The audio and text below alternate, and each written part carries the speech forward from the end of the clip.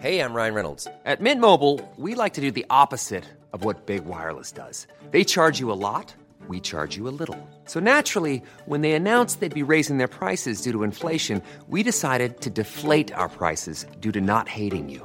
That's right. We're cutting the price of Mint Unlimited from $30 a month to just $15 a month. Give it a try at mintmobile.com/switch. $45 up front for 3 months plus taxes and fees. Promo rate for new customers for limited time. Unlimited more than 40 gigabytes per month. Slows full terms at mintmobile.com.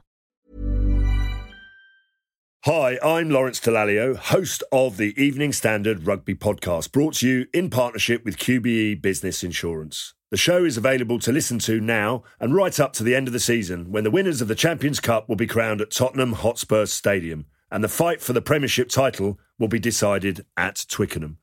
QBE is one of the world's leading insurers, and they will help your business build resilience through risk management and insurance solutions.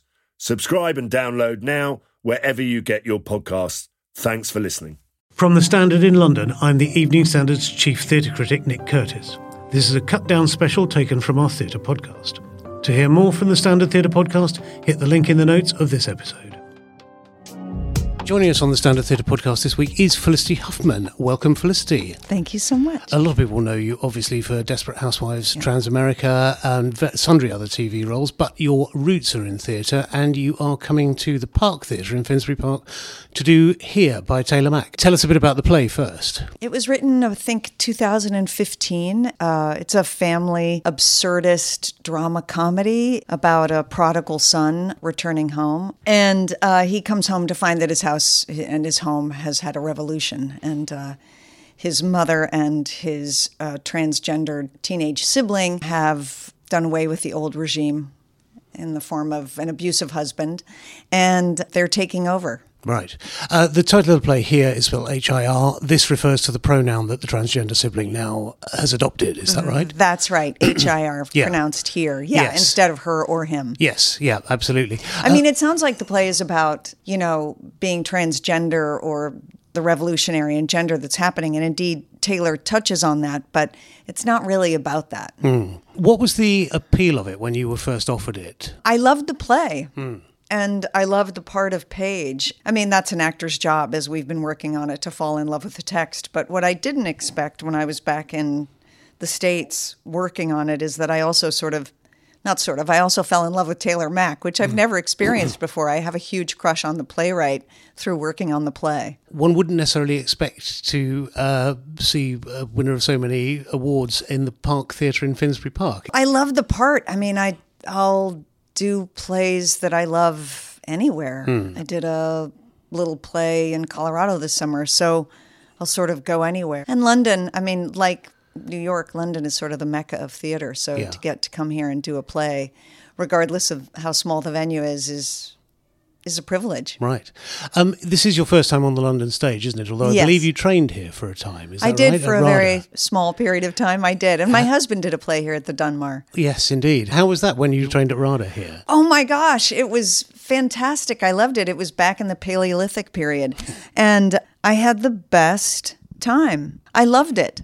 And they were very kind to a chunky American who didn't know what they were doing. That's me. But I've always loved London.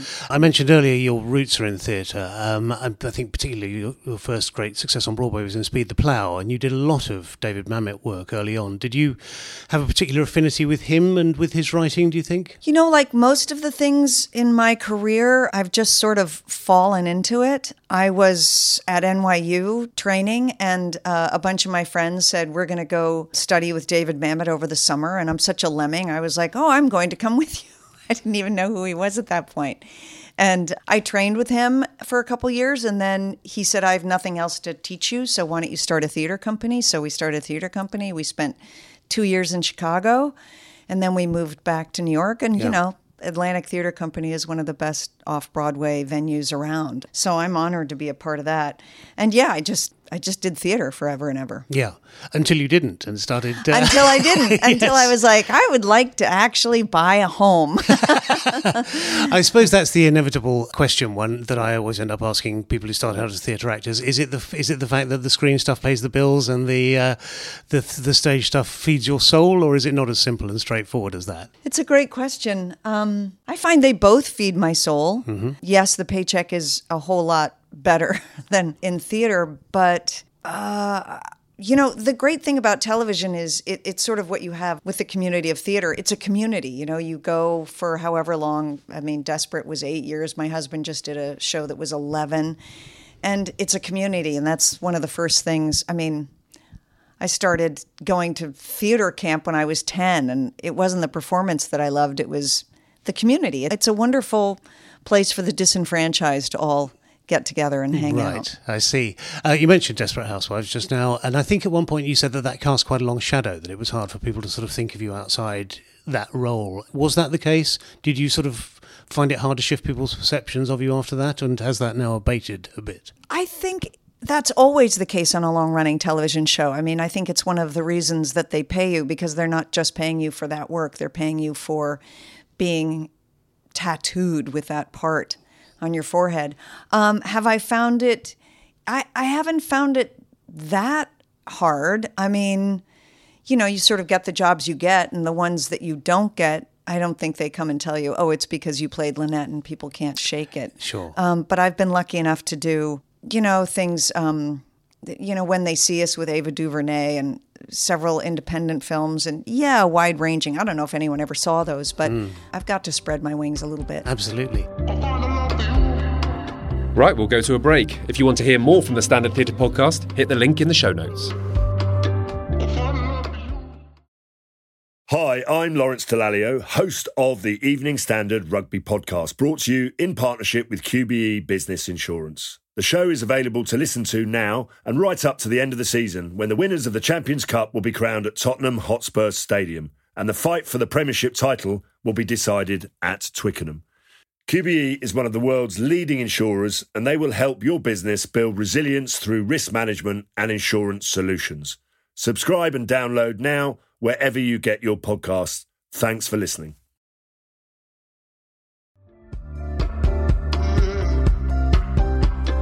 I wanted to touch on Transamerica a bit, because this show also deals with trans identity. It was obviously a huge, artistic success for you and commercial success. It was almost 20 years ago now, wasn't it? Would you take on a trans character now? Or? I think when things equal out and our television and our movies and our theater actually represent the population that they're for, and there's equal representation, I think people will loosen up and will go, yes, actors' jobs are to play everything. Everyone should be able to try their hand at everything. But right now, because we are in transition and we want to give room to people and voices and different identities that have not gotten access before, then I think we need to step back and make room. Sure.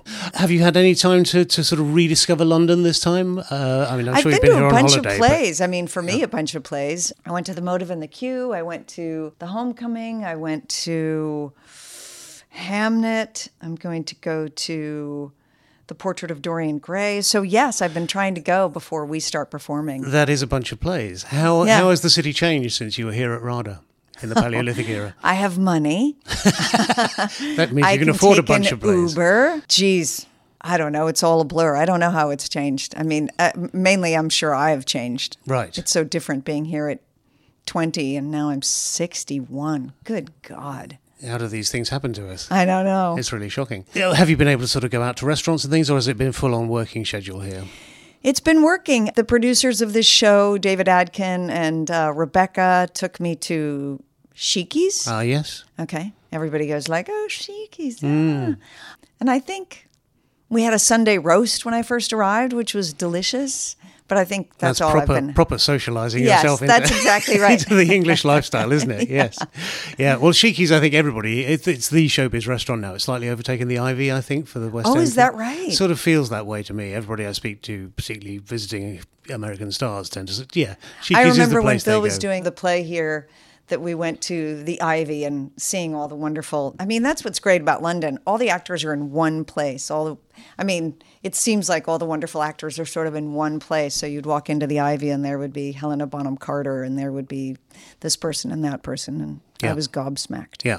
So let's take it back to here. What are you hoping audiences will walk out of it thinking? What a great question. I hope they will walk out thinking the way forward is with kindness and understanding. Once they sort of get their jaws off the floor.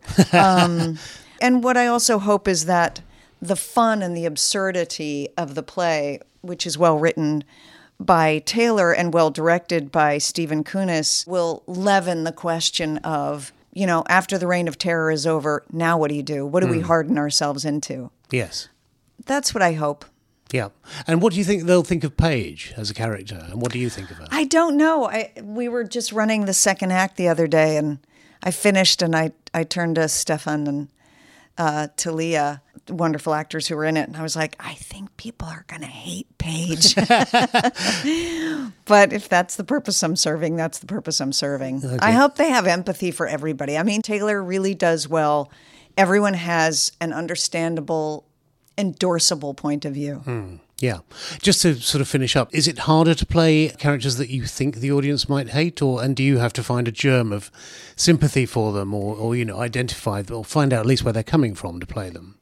Oh, yes. I think you always have to endorse your character, always. Otherwise, I'm not sure you can fulfill the playwright's intentions because nobody thinks they're bad. Yeah. Nobody. Dictators don't think they're bad.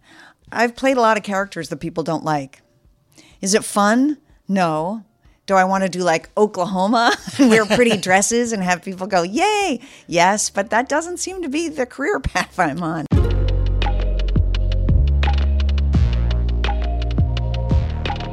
That's The Standard. You can hear the full episode or more from the Standard Theatre podcast via the link in the show notes.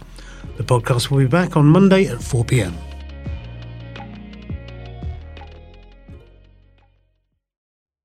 Hi, I'm Lawrence Dallaglio, host of the Evening Standard Rugby podcast, brought to you in partnership with QBE Business Insurance. The show is available to listen to now and right up to the end of the season, when the winners of the Champions Cup will be crowned at Tottenham Hotspur Stadium, and the fight for the Premiership title will be decided at Twickenham. QBE is one of the world's leading insurers, and they will help your business build resilience through risk management and insurance solutions. Subscribe and download now wherever you get your podcasts. Thanks for listening.